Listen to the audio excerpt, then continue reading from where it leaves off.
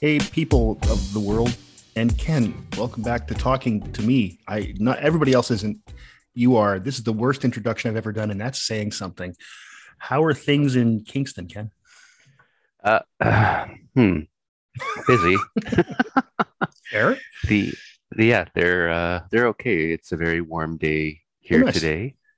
Jackie's searching for something. What, like, how Oh, warm? like 19 degrees Celsius. Oh, beautiful. Last time I saw it was upstairs. Yeah, and sunny, and it's gonna rain tomorrow. So Okay. I obviously think it's supposed to we rain don't here we don't get shortly. more than one day of it. But Yeah. people are starting to mow their lawns here. So I saw Jackie posting that on Twitter that lawns had been green for like 4 days and some maniac was out mowing his yeah, lawn. She some wasn't so subtweeting you. some sociopath who only knows what real humans behave like. Yeah, that's a good guess. Probably some sort of Yeah, replicant. yeah. It's because like literally the grass hadn't grown, like it had turned green. Yeah, that's what's happening here. Same thing. Yeah, but it certainly was like still flattened to the ground. So Some I don't nuts out know. there mowing. And like at 8 in the morning too, as Oh, well, good, right? good. Like So there's still gotta, frost. yeah, The grass breaks easily when you have that. yes, So that's always very important. yeah. It wakes the grass up. Yeah, yeah. Sometimes the grass needs a little bit of an awakening. Yeah, yeah. Here it's not bad. Term's over, which is nice. Well, I don't technically it's not over. It's not. No, Yeah, not quite. yeah. It's almost over. But we got dramatically less busy because this time around they made like more than half the exams either like take home or remote, or there just wasn't a final thing, unlike Right. December when it was a giant disaster. Yeah. No, we had. I mean, mostly we had a lot of people just go to online exams. So there's Yeah. that. I had one in person, but not bad. And then the others, I don't do exams in upper year classes anyway. So they were all just essays, a couple essays. I had to mark 114 essays. That was great. And in case you can't tell, Marge, I'm being sarcastic. Yeah, that was awful. But actually, they weren't, I shouldn't say awful. The, some of them are awful. Some of them are great. And you go, oh boy, you're smart. I think you're smarter than I am. Don't write that down on the paper, but I think this kid might be smarter than me. But then there's others that make you want to break things. Right. Hardest ones to mark, by the way, are the C's. It's easy to mark. It's easy to mark Yes. an F Yeah. Yeah. because No, it's garbage. they sort themselves, and then you get this middle layer where you're like, Yeah, it's like, is is this a this one a C or a B? 65? Is this one a 68? Yeah, and it's You tough. know, yeah. It's tough. And I mean, I always make a point of writing what the calendar says. So when someone does Mhm. a B, I write good work. Right. When it's an A, excellent. If it's a C, I say, this is okay. Like I always, just because that's what a C is, satisfactory. So I write okay rather than Right. satisfactory. This got George W. Bush to the White House.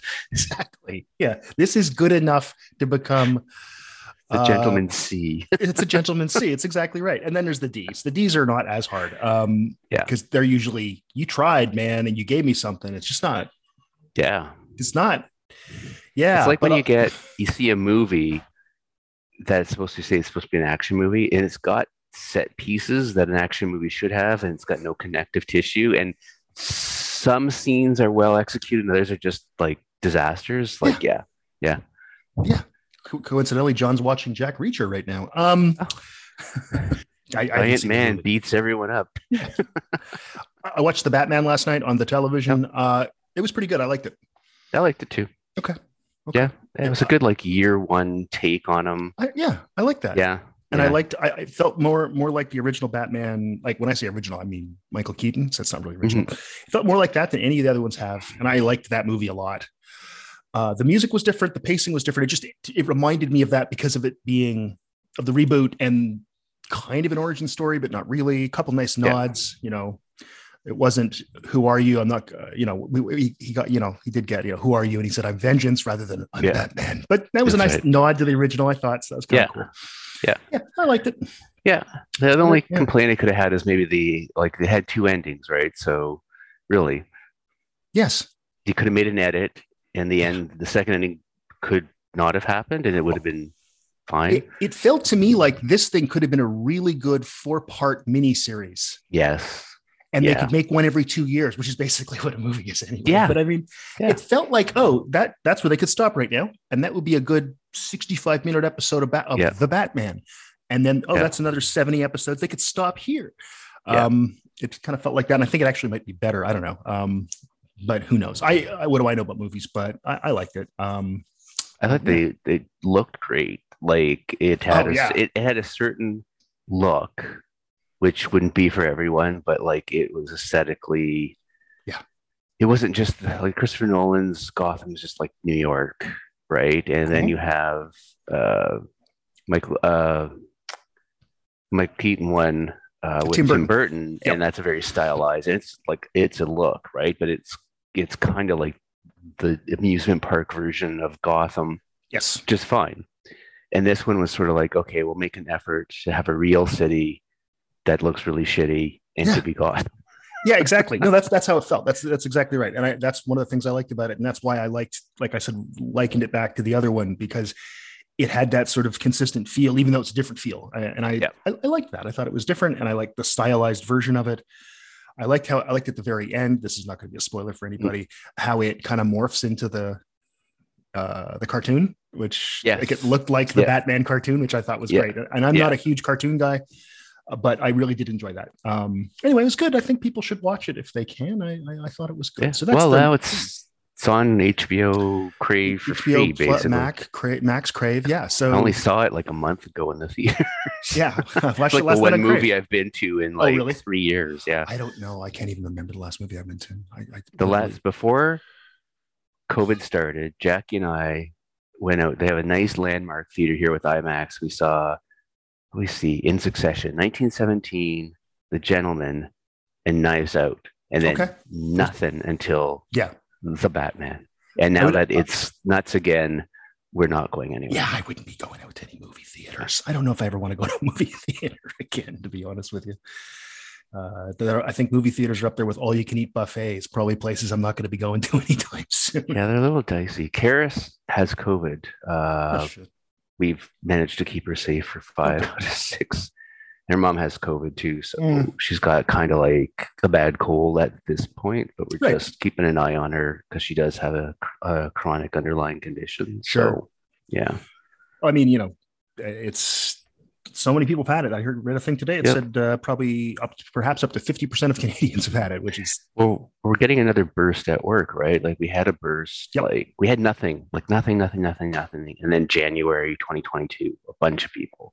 And then now there's a burst this week too. And it's just like it's everywhere. yeah. Half our departments had it. Yeah. Not me, but half our departments had it. Of course, those are the people with smaller kids, and that's Mhm. who brings it home. That's of course the one big story right now in the world is COVID, but we're kind of used to that big story. The other big story, which we're also sadly getting used to, is the war in Ukraine and how it goes. And I think we're gonna switch to Yeah. our movie review segment too. Yes. Okay. It's first of all, it's going differently than everybody thought. Yeah. Everybody except Ukraine Yeah. and Vladimir Zelensky, who is this amazing guy. Mhm. But Comes see, at they put his TV show on something here in North America. it's on Netflix. Yeah, it's on Netflix. I can't watch it. I can't. It's so meta. Yeah, it's like I'm looking at this going, and like the ad is like before Vladimir Zelensky became president of Ukraine, he became He was president of president of Ukraine in Ukraine. a wacky comedy. No, That's right. no, I'm not watching that right now. I'll save this for after the No, victory. I'll save this for after the victory. Exactly. Yeah. But he's this ordinary guy thrown into extraordinary circumstances, which is often Yeah. the case with people like this, with situations like this, rather. And one of the big things that's been happening is that the arms shipments are going in. I mean, you can actually, if you look at 24-hour flight radar or flight aware, you can Yeah. actually watch flights going into Kyiv and going into Lviv. Because they have to file flight plans, and it's like, oh, that's interesting. That's a giant military cargo plane coming from Warsaw. I wonder what's in that one. That's right. Or the big ones today were big, like Antonov's flying from Bulgaria, which I guess produces a ton of, to this day, produces a ton of ammunition Yes. for export. So they kind of had the supplies of ammunition that Ukraine would need for, continuously having to fire weapons. Yeah. Yeah. And I know that we have given, what are they called? Excalibur. I think they're called Excalibur guided. Yeah, they're Excalibur rounds for the M177 and Yeah. 155 millimeter howitzers. I saw one of those at Petawawa, Oh yeah. and the guys that were there were gunners there who'd served several tours in Afghanistan. They actually explained the Excalibur round to us, and it was like, yeah, we can fire this thing. It's the size of a telephone booth for like 45 kilometers and land it within like, a couple of meters of exactly where we wanted to hit. Oh yeah. It looks like it's they're crazy. firing a telephone pole. Like the gun is so huge. Yeah, I mean, I have a friend who served in the Israeli Defense Force, and he said he was in artillery, and I said, so what do you do? What did you like? What was your job really? He said, well, my job basically was to destroy things anywhere within about a 40-kilometer radius. I said, oh, Yeah. Okay. And I asked him how accurate. He said, a few meters. Yeah. So this isn't World War I level artillery. No, it's not. Line up 3,000 guns and hope for the best. And that's, of course, what the Russians are doing. Yes. Well, they just yeah. The strategy now is just to destroy everything along the front in front of them. Yeah. They're using basically the old, World War I sort of, or World War II even. Yeah. There were some radar guided firing solution computers near the end of the war, especially on ships. But these Excalibur rounds are really something, because they're, I think they're GPS guided, which is kind of insane. Yeah. But I don't understand the physics, and I don't have to. The other thing that's been happening, I saw somebody say the other day, I can't believe this warehouse that used to house T-72 tanks in Poland just seems to be empty. What's the security?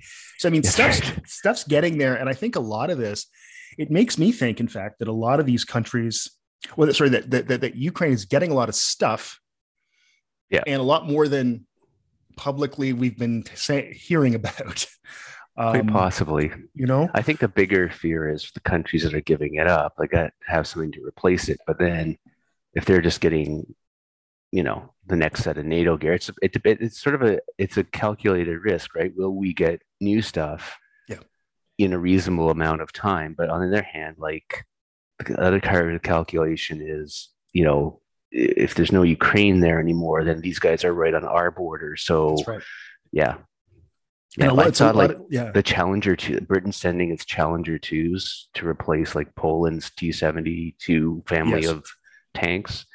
And the difference, I looked it up, the T-72 family, and they've been upgraded over the years, but they were introduced in 69, and Challenger 2s are introduced in like 1991 or something. And the other thing is, and this is something about Soviet era tanks and still Russian tanks. 98. They're not that old. The T-14 even, which is their newest the Armada. There's something the Russians always have done, and the Soviets before them, which is have an auto loader, which is something. So Western tanks tend to have 4 people in a crew, and one of them is a loader.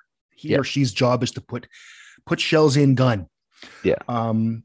The problem with an autoloader is you have to have all the shells sitting in basically what in essence is like a magazine in a World War II battleship. Yeah, it's around the perimeter of the turret.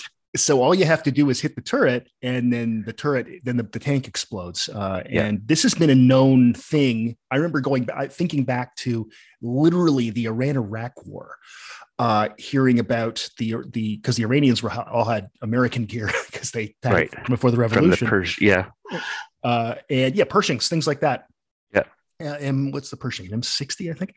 And the Iraqis had T-54s and T-72s, and they were just getting the crap blown out of them because it's like they have a if you have the ammo sitting there, it's all just sitting, and in fact it's on the floor even.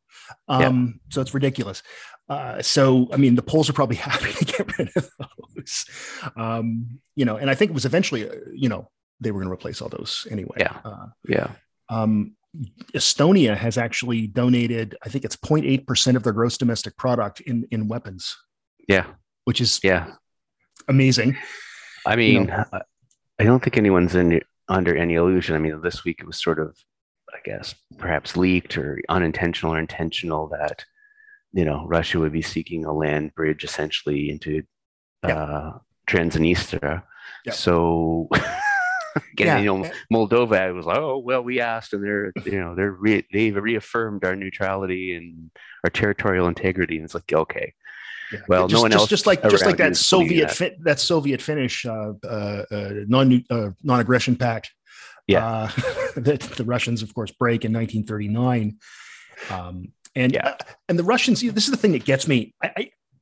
The miscalculations are, I hate to use the word epic, but they are. We don't want Finland and Sweden to join NATO. yeah. Then don't attack other countries. Finland and Sweden, well, we want to join NATO. If you join NATO, we'll attack you. That's what I don't think you're hearing us. Well, the line that's been crossed is somewhere along the lines of you're probably going to do it anyway. So, yeah, yeah, It's crazy. We're now figuring that you're probably going to do it anyways. So why we do this dance anymore with you? And I mean, they put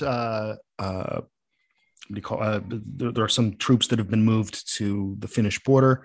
Yeah, and Finland, of course, they haven't mobilized or anything, but I'm sure there's movement there. There's 4 NATO warships in the Gulf of Finland right now, but it's also the case that Finland, the Finnish Ministry of Defense posting pictures of videos of farmers' tractors.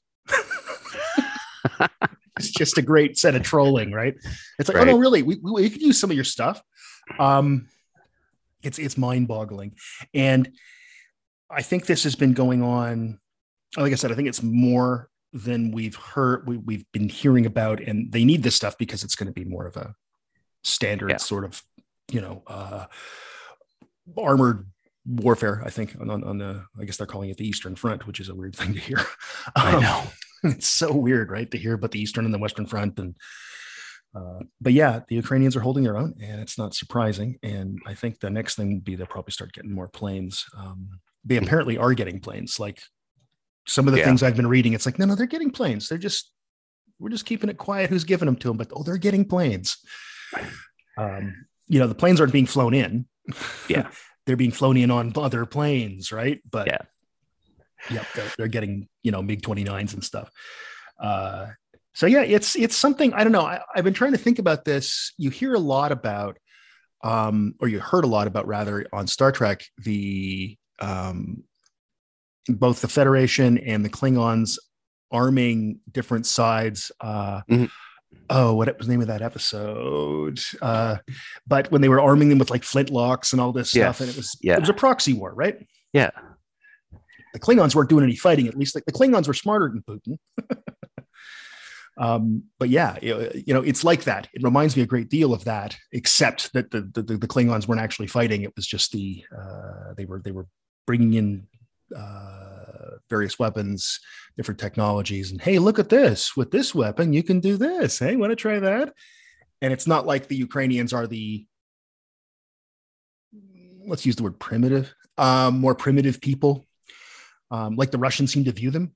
There's this, they have this view of Ukraine as being this backwater of stupid peasants and fascists. And in fact, let's just throw that in because the Jewish president's clearly a Nazi. Yeah. Anyway, it's been something that, I mean, countries have been doing this forever, right? You arm the other side. Think about the Vietnam War. It's kind of the opposite here, where you have one major power, the States, going in and fighting except in that case, it was a civil war. And you actually have the Russians and the Chinese just pouring stuff into Vietnam, and eventually Vietnam taking all the American gear. There's those great, depending on how you look at it, great video, like film of North Vietnamese troops and Viet Cong troops rolling into Hanoi or into Saigon, and they're like in Sherman tanks and in jeeps. Yeah, and they're kitted out with American weapons. Got M1 helmets. M16 rifles. I mean, I'm listening on my drives back to and from work every day to Stanley Carnow's Vietnam history, right, or the Vietnam War history, and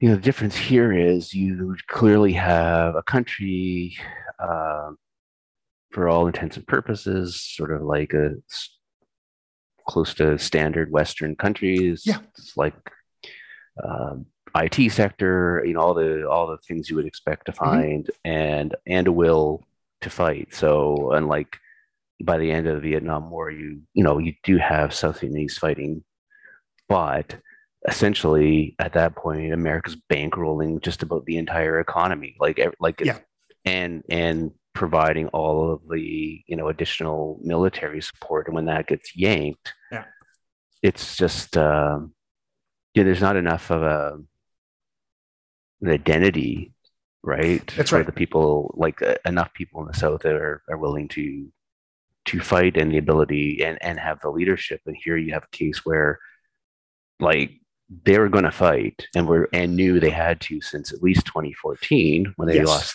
Crimea and the breakaway regions, Hmm. and just figured this is just a matter of time before Putin decides, oh, I should reconstitute, The you know, Soviet Union. the Soviet Union again, or the Russian Empire, or Yeah. whatever he wants to call it. No, I know. And And so, it's not a matter of, oh well, we're stepping in and fighting the fight for you. It's mhm. like if you want to come and fight, that's great.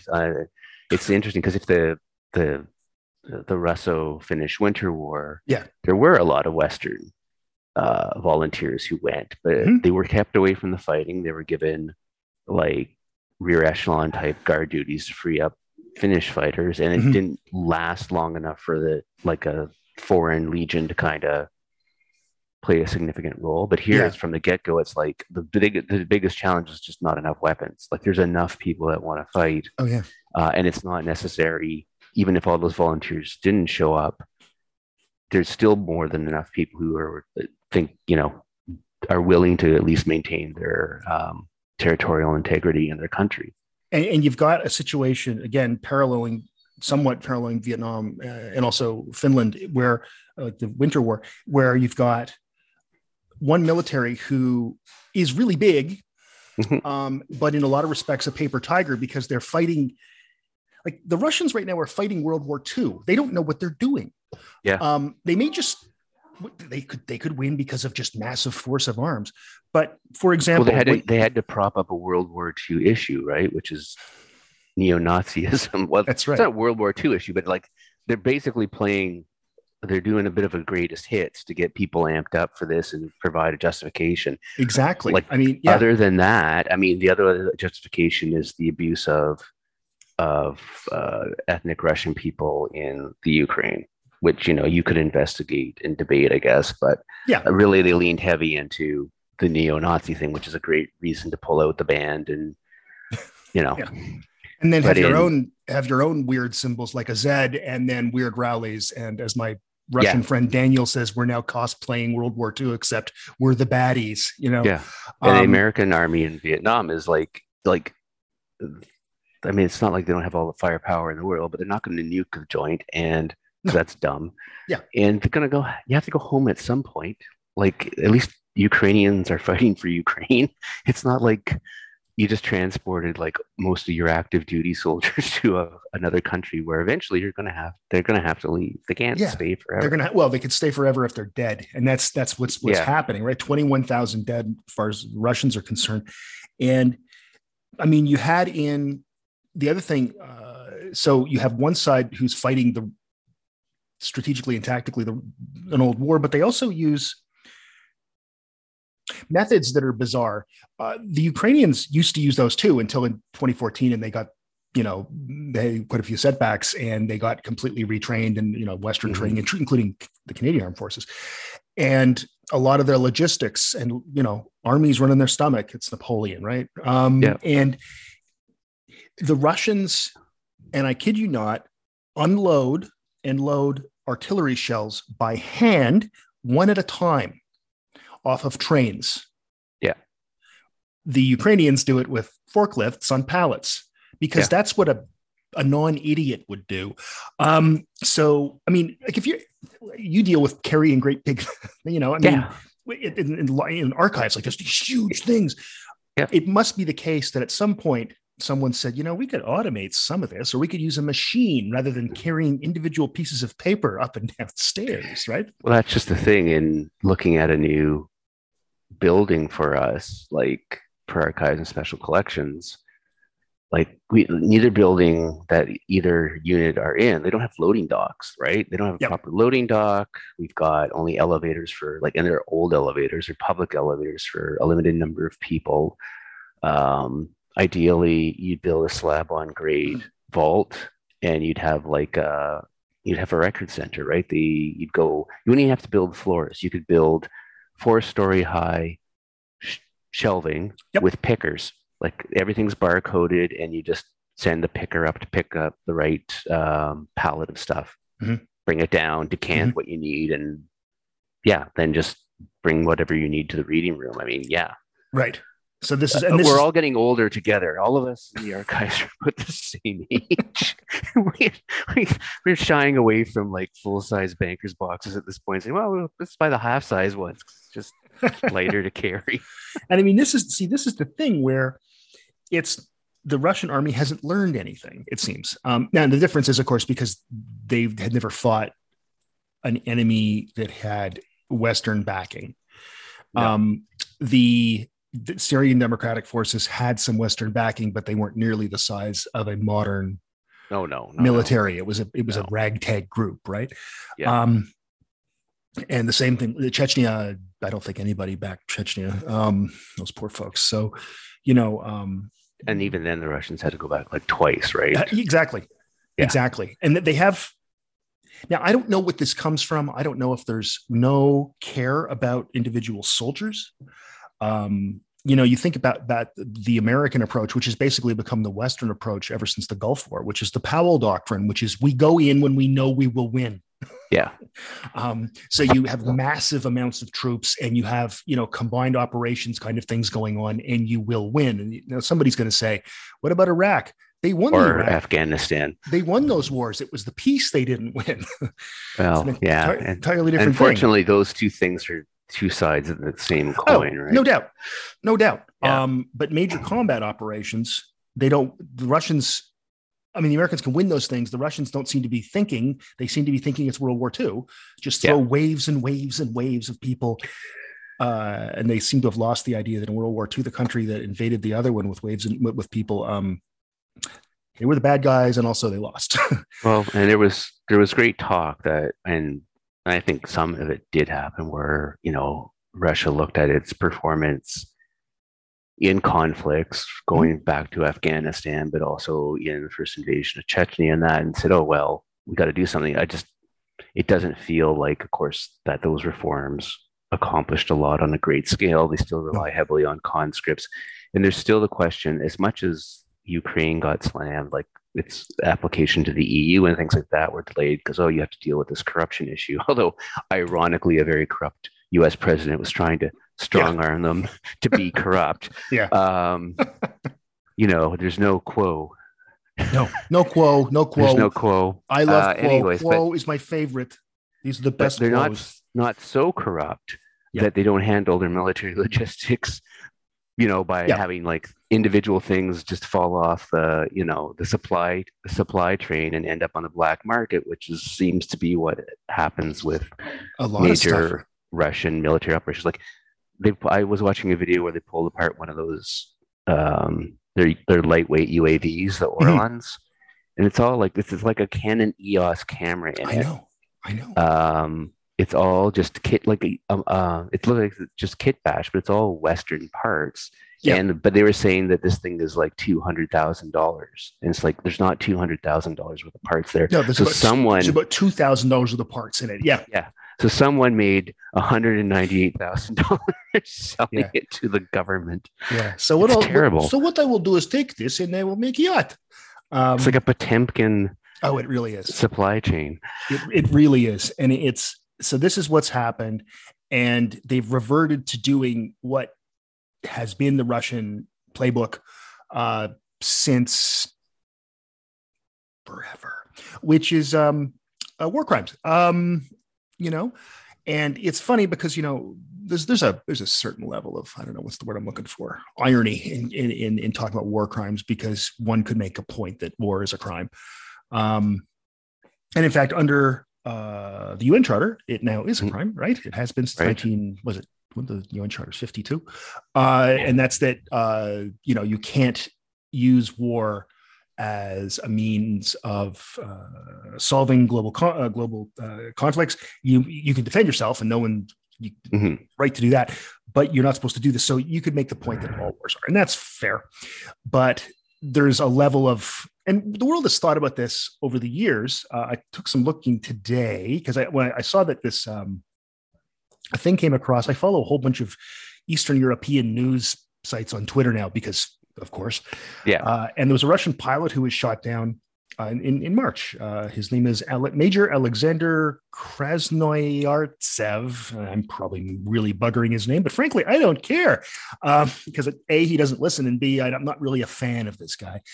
And the amazing thing about there's to the technology angle is there were videos posted of him by the Russian Ministry of Defense years ago, a couple of years ago, talking about doing raids in Aleppo. And those very raids are ones where, hospitals were purposely bombed.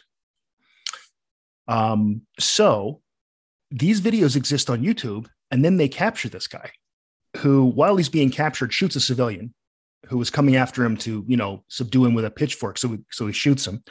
So that might be a war crime there. He kills this guy. Like, he didn't just shoot him in the leg, he killed him. Now, he's going to be, according to the prosecutor for Kyiv, he's going to be tried for war crimes, though there is no indication yet as to where or what tribunal will try him. But it looks like he will be the first person that will be tried. So I thought, who is the first person tried for war crimes? So I looked, and it's some guy named Peter von Hogenbach, who was a despot in the 1400s. And in the Burgundian Wars, there was a revolution, an uprising, I guess we'll call it. People didn't say revolution back then. So an uprising against his rule, and a bunch of his soldiers, just killed a bunch of civilians. And he was actually tried for war crimes. It's the first time it's been done. It was 1434 or something to that effect. Now, you know more of like Roman history and stuff than I do. Was this ever thought of? Did the Romans ever think of, no, you don't kill the civilians? I know they basically did an Aleppo to Carthage. The Roman war is pretty much total, and they are not afraid to throw endless amounts of dudes at a problem. Like, they kept losing entire navies in the Punic Wars because the Carthaginians were so much better on the water. Yeah. They tended to do pretty huge bloodlettings when they're taking over a territory, and of course selling tons of people into slaves, like Caesar, and others like him make tons of money, like so many slaves on the slave market after the fall of Gaul that the price essentially just drops. Like, everyone can buy a slave at that point. Right. And slavery, I mean, of course, the Romans are quite chauvinistic about being Roman, but they do extend Roman citizenship over time to more and more people until basically everyone's quote unquote a Roman citizen rather than say an ethnic Roman. Yeah. But like, the Greeks tend to not have necessarily race-based slavery. It's just like, you had some unfortunate thing, like you're in debt, or you were born a slave, or we conquered you and now you're a slave. Like, that's where you get all those clever Greeks in Rome, right? They're all slaves. They're all slaves teaching rich kids rhetoric, or being advisors, or like personal bankers, or major domos, or whatever. They get become quite wealthy. Not obviously all of them, but all the ones that are sort of famous in or satirized in Roman literature. Yeah, certainly there's all sorts of just common people being enslaved and treated brutally and worked to death in silver mines or in other forms. Of course, the Romans had factory systems essentially for different kinds of production. Yes, and it really depended. Ancient states did too. If you're running, what's what I'm looking for? If you're like one of these teachers or advisors, you've got a cushy-ish life. Like, you have no freedom. You're a slave. You're still a slave. No one thinks it's good. Don't misunderstand me. But you're not going down into a copper mine or a silver mine where you're literally never going to see the light of day again. Your life expectancy is short. Yeah. Or some other kind of back-breaking labor, like just, you're disposable. Yeah. especially if there's a lot of slaves on the market. It's I mean, there's an investment, but yeah, it's so yeah, the too long didn't read is the Romans, especially in the Republican area and even the Imperial era, if they needed to send a message, Right. yeah, they would depopulate whole Yeah, areas. and which is, I mean, you think about it, that's what the Russians are doing. Zelensky today said he figures their estimates are 500,000 people have been deported. Yeah. And Yeah, oh, deported yeah. is ethnic I cleansing. don't That's what we're talking like about. filtration centers. Like, Yeah. wow, what a interesting uh, phrase to be coined Yeah. about. It's really gross. It's so gross, and one of the differences here, of course, is that the Iranians are able to retake territory, can actually do like Yeah. you see police coming in after in Bucha Yeah. and Irpan and other places, and actually like, or when there was that missile strike of the people waiting to be evac'd on the train, they came in and bagged things up, tagged it, did like crime scene investigation stuff Exactly. with the thought that we will eventually have a There will trial be, for there will, this, yeah, exactly. The idea like that a eventually there will be, judicial yep. normal proceeding. See, they're behaving like a Western government because they're a Western government. There's a very good reason they behave like that. And, Well, yeah. it would be easy to devolve though, right? It'd be easy just to be, Oh, and there's been cases of apparently Ukrainian soldiers committing war crimes too. oh, yeah. It'd be, but like the whole scale of what Russian troops seem to be doing is just, it's across the board, even if there are no officers around to like set a bad example. Everyone's grabbing stuff, The taking amount of stuff stuff, they've doing whatever they stolen want. is washing Yeah. machines, televisions. I Should saw a just thing. should just put new washing machines at the border. It says free. Yeah, free washing machines. Go home. Everyone would be too busy taking washing machines. There's an American foreign fighter in Oh yeah, Ukraine yeah. that I follow, and he has a video of him taking. He said, "I thought this was some armor." And it turned out to be a MacBook Air that one of them had just slid into their tunic, Right. They're basically just raping the country. And I mean, also just literally doing that. Yeah. There's also that. And the difference, I think, is that I'm not saying that nobody would deny that the Ukrainians are doing it. I've seen video of them executing prisoners. It's just not nice to watch. On the other hand, it seems like it's policy on behalf of the Russians, where with the Ukrainians, Yes. it's more like the My Lai massacre. Not that I'm defending William Kelly, No. but no, but yeah, I know what you mean. Even if it's not official policy, it seems to be standard operating procedure. Well, if you're setting up camps to deport people, I think it's So that, but I just think like when you roll into Right. a town and you brutalize the population, it just seems to be standard operating procedure, if nothing else. Exactly, right? So this is what's going on. And, the idea of, I don't think that has ever been thought of as good in the last, as okay in war. The old saying, all's fair in love and war. Has this ever been thought of as being fair? There's a time we talked about the Romans, but the idea of really targeting civilians, it was a gray area until after World War II. I mean, after World War II, people went, a lot of people who weren't soldiers, sailors, or airmen died because we bombed cities. So maybe we should stop doing that. And it's become a thing where you don't do that, right? But even on a higher level, like there's Russian politicians in the Duma saying, well, I'm surprised we see these people at these filtration centers or whatever being interviewed, right? They're just being put on the TV. Yeah. And they don't speak very good Russian. We're going to have to get all the Ukrainians to speak Russian. Like that kind of erasure is just casually talked about. It reminded me, because this is tangential convergence. Indeed. There's a great Canadian fantasy writer, Guy Gavriel Kay. He started out helping Christopher Tolkien edit The Silmarillion. That's sort of his, but he's a fantastic writer. He's in Canada. His first set of novels are based on a group of students who are at U of T. Talks about Philosopher's Walk. It's great. Anyways, he's got a novel called Tigana, which is kind of based in his sort of fantasy version of the Earth. Tigana is overrun by like two contending armies, but at one point the they're sort of a country where a lot of city states never could combine, but they still Okay. have a strong identity.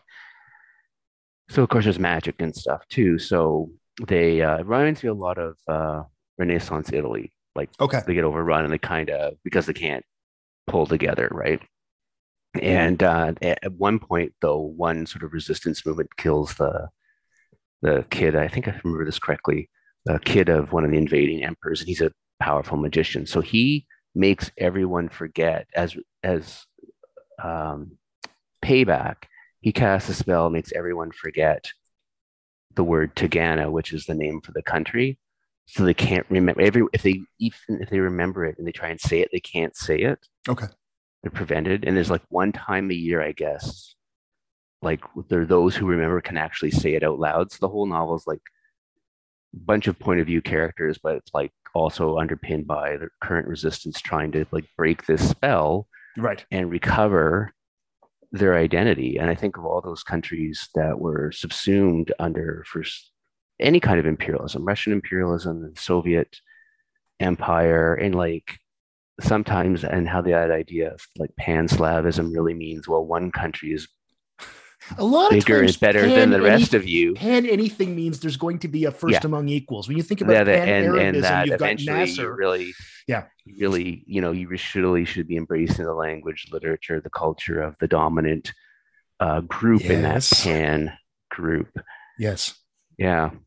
So I was just like, casually Good. in the Duma saying, "Oh, these people, they don't speak very good Well, Russian. and of They course, should." the other thing it's like, I mean, and we both know about this stuff a bit, Yeah. even though we're a couple of white guys, is, the residential school situation, Yeah. which, that was literally attempting to erase a culture and almost, or a bunch of cultures and almost did it.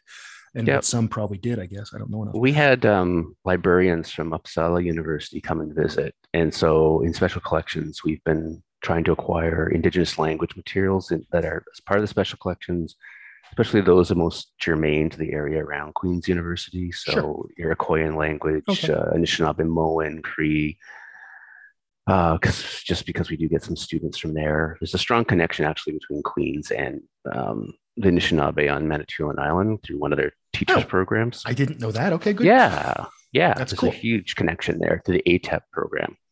Anyways, so trying to explain like the librarians from Uppsala, we had a couple of Cree language texts out, so they're written in syllabic. So it's like, what is this language? I said, oh, this is a complicated answer. So this is written Cree Yeah. in a language like an alphabet system designed by a white person Yeah. to help write their language down because it wasn't written down, using symbols that would more perhaps accurately reflect the sounds.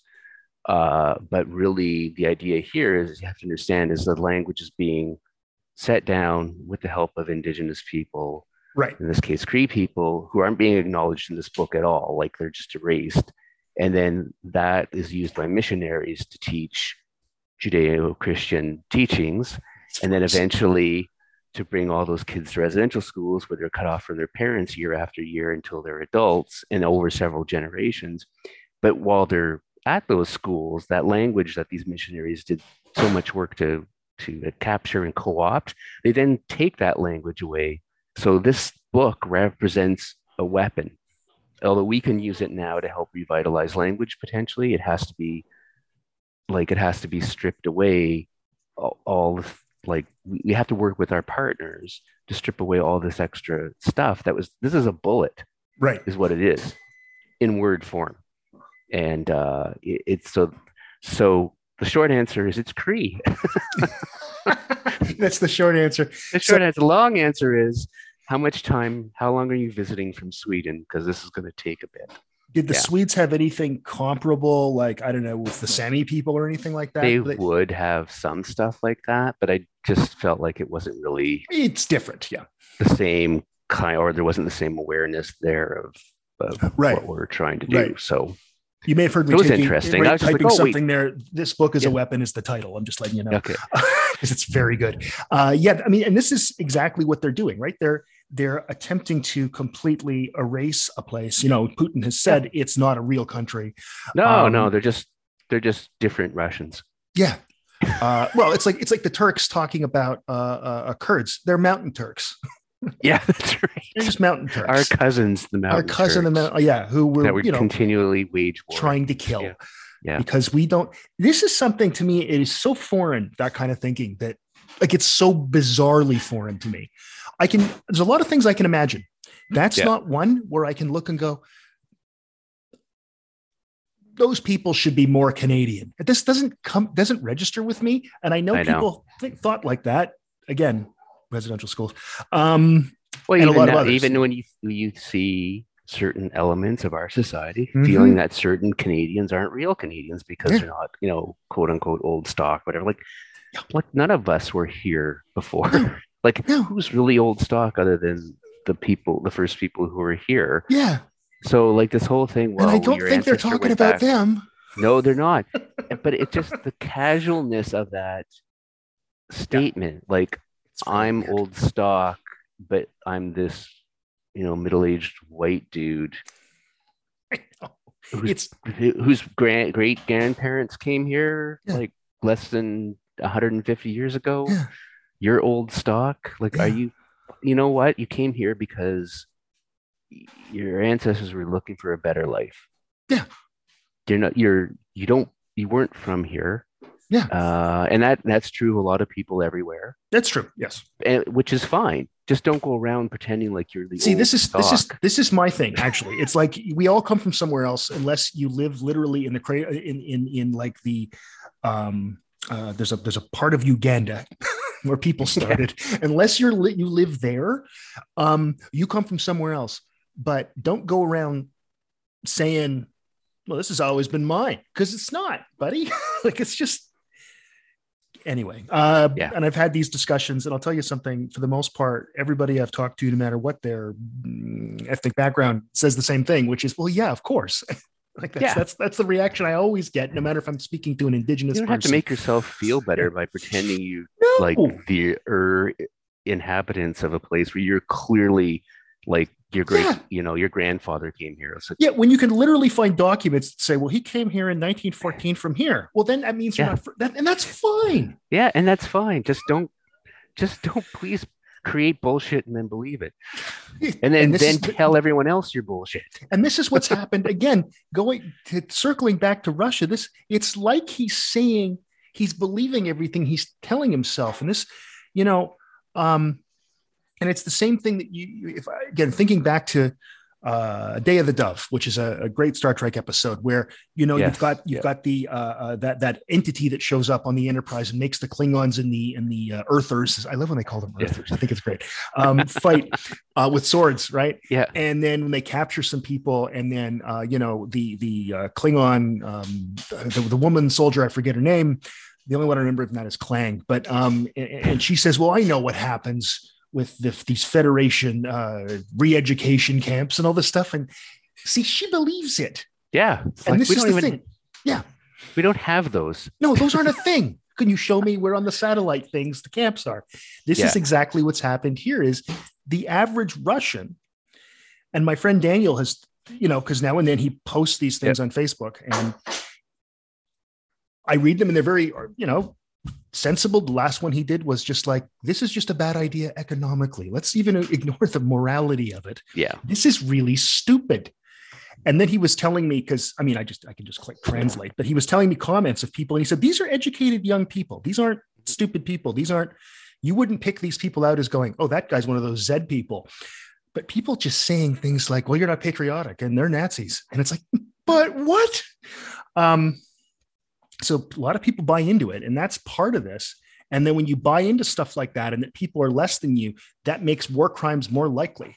Yeah. Because you see people as not like you. And I mean, I don't want to talk about the Stanford prison experiment because it was garbage. I know. But let's talk about the banality of evil, right? Let's talk about exactly all it takes is like everyone just to go along with it.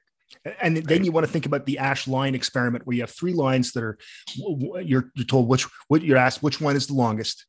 And then there's clearly one that's the longest. And when you say it's the one on the left, and the other 2 people who are stooges say, no, it's the one in the middle. And after about 2 or 3 trials, you start agreeing with them.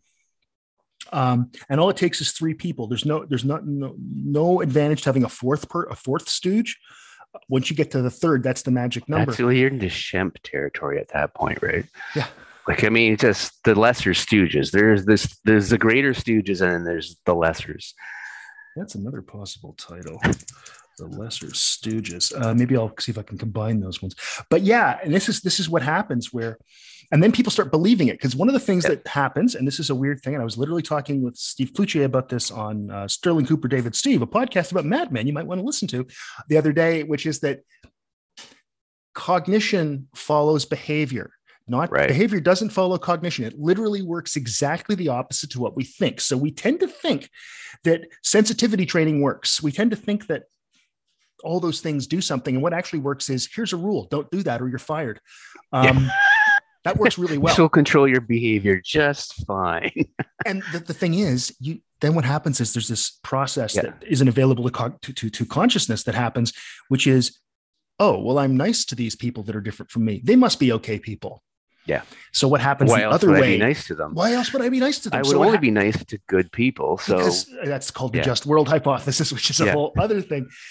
But that happens, and it can happen exactly the other way. At first, because when you do the action line experiment, people don't perceive that line as being not the longest line. They know that the people are wrong, but they go along because they don't want to cause problems. But if you do this enough, you start thinking, well, like again, this unconscious process is like, well, I guess these people are less than me, so it's okay to take their washing machines, rape them, and kill them. Yeah. And this is what leads to war crimes. And this is what leads to, when you hear the people from the My Lai massacre talking, when you hear Cali read some of his testimony, that's what they saw them like. Yeah. And when you don't, but it makes it easier too, that when, the day of reckoning comes, like people in German cities being marched through concentration camps, starting point was they were told a certain thing. So they started acting like that. Yeah, so they can revert back to, well, we were told, right? Exactly. I was just following the rules. The government said this. It was, it's like, but you reinforced that. Yeah. Yeah. By suddenly not being nice to your Jewish neighbor, or someone who lived beside you your entire life. Yeah. Maybe like when you were down on your luck during the Depression, they gave you an extra loaf of bread, or your kids played together, piano lessons, or whatever. And then suddenly, after all of that, they're like some secret cabal out to destroy your country. Are you kidding me? Yeah. And this is it. So this is what happens. And, there's a lot of people question Hitler's willing executioners, that book, but there's also some truth in it. Well, there's a lot of truth in, if you get people to the point where they're kind of allowed to believe bullshit, like if there's something they really want to believe, and there's no, like you said, like with the rule, like if you do this, you're fired. Yeah. Under our old norms, say around politics in Canada, there's certain things you just don't do, right? And there's certain ways you behave. Like if you're just do something, you get caught out on it, you're resigned. Like you do, and we don't do those things anymore. It's like we have a major party candidate, besides saying he's running for prime minister, which isn't a thing. Which doesn't really work that way, because that means you and I are as well. But which we'd be better. I'm just saying. He attacked the. That couldn't be worse. He attacked the Bank of Canada, which is something you don't do. Like it's just weird and bizarre. And those of us who follow rules are like, but what? And this is, it's all sitting on a very thin veneer of people following rules. And this is, again, the thing going back to Dan, who I'll be having another episode of My Nuremberg, which is going to be the name of the podcast eventually, when I eventually get a website for it, maybe this week. And he's been talking about how he keeps saying, so then this happened, then this happened. Would you leave your country yet if that happened? And I'm still like, I don't know. We got up to the invasion of Georgia, and I go, that's when I leave. Yeah, that's now we're just taking other people's countries. No, that's not. I live in an evil and deranged, failed state. Yeah, and as he calls it, what's he call it? North Korea Part 2, and that's what's going to happen. Putinistan. Oh, I like that. I'll be using that when I talk to him tomorrow. Putinistan. I think he'll like that. But yeah, it's one of these things where this is what's happening, and this is what has happened, and the scourge of fake news makes people believe not only that nothing is true, but also that everybody has their own truth and it's okay. And you can behave badly because you are living your truth. Exactly. Without any thought to anyone else around you. You are just, that's what freedom now means. It means you are free to do whatever the hell you want without any consequences, even though you live, and I'm going to say it, you live in a society. Yeah. Quote George Costanza, we live in a society. And I think that's actually an excellent place to stop for today. Do you have anything to plug, Ken? Nothing to plug. Follow me at Ken Herndon on Twitter. I'm often retweeting interesting things about archives and special collections, if that floats your boat, or Tolkien related things, if that also floats your boat. Ken has a very nice library, some of which I can see behind him right now. There's more coming too. Oh, good. Nice to hear. Yeah. Where did you used to keep all those books? Oh, they were all in different rooms at 184 Upton. So now this is just the Tolkien books behind me. So I've collocated them together. Some people actually think this is like a fake Zoom background. It's I'm just going to take a picture of that. That's actually going on Twitter. These are just the Tolkien books. Nice. Yes, Ken's an actual librarian, folks. I can guarantee you those are organized somehow. There is an order. Of course there is. There is a logic to it all. Oh, I'm sure there is. You can follow me on Twitter at @TheBroadbeck. You want to listen to other things I do? How about Broken Area? Listen to me as well. Go shopping, broken-area.com. Sterling Cooper, David Steve, scdspodcast.com, I think. And that's where Steve Clucci and I talk about Mad Men every week. And there's other things I do. Find them. I don't know. I can't even remember anymore. There's so many of them. Oh, the thing with my friend Dan from Russia right now is at davebroadbeck.com and on the Dave Solo Thing feed. Eventually it will have its own feed. On that note, I will talk to you again in the future. Ken. Later.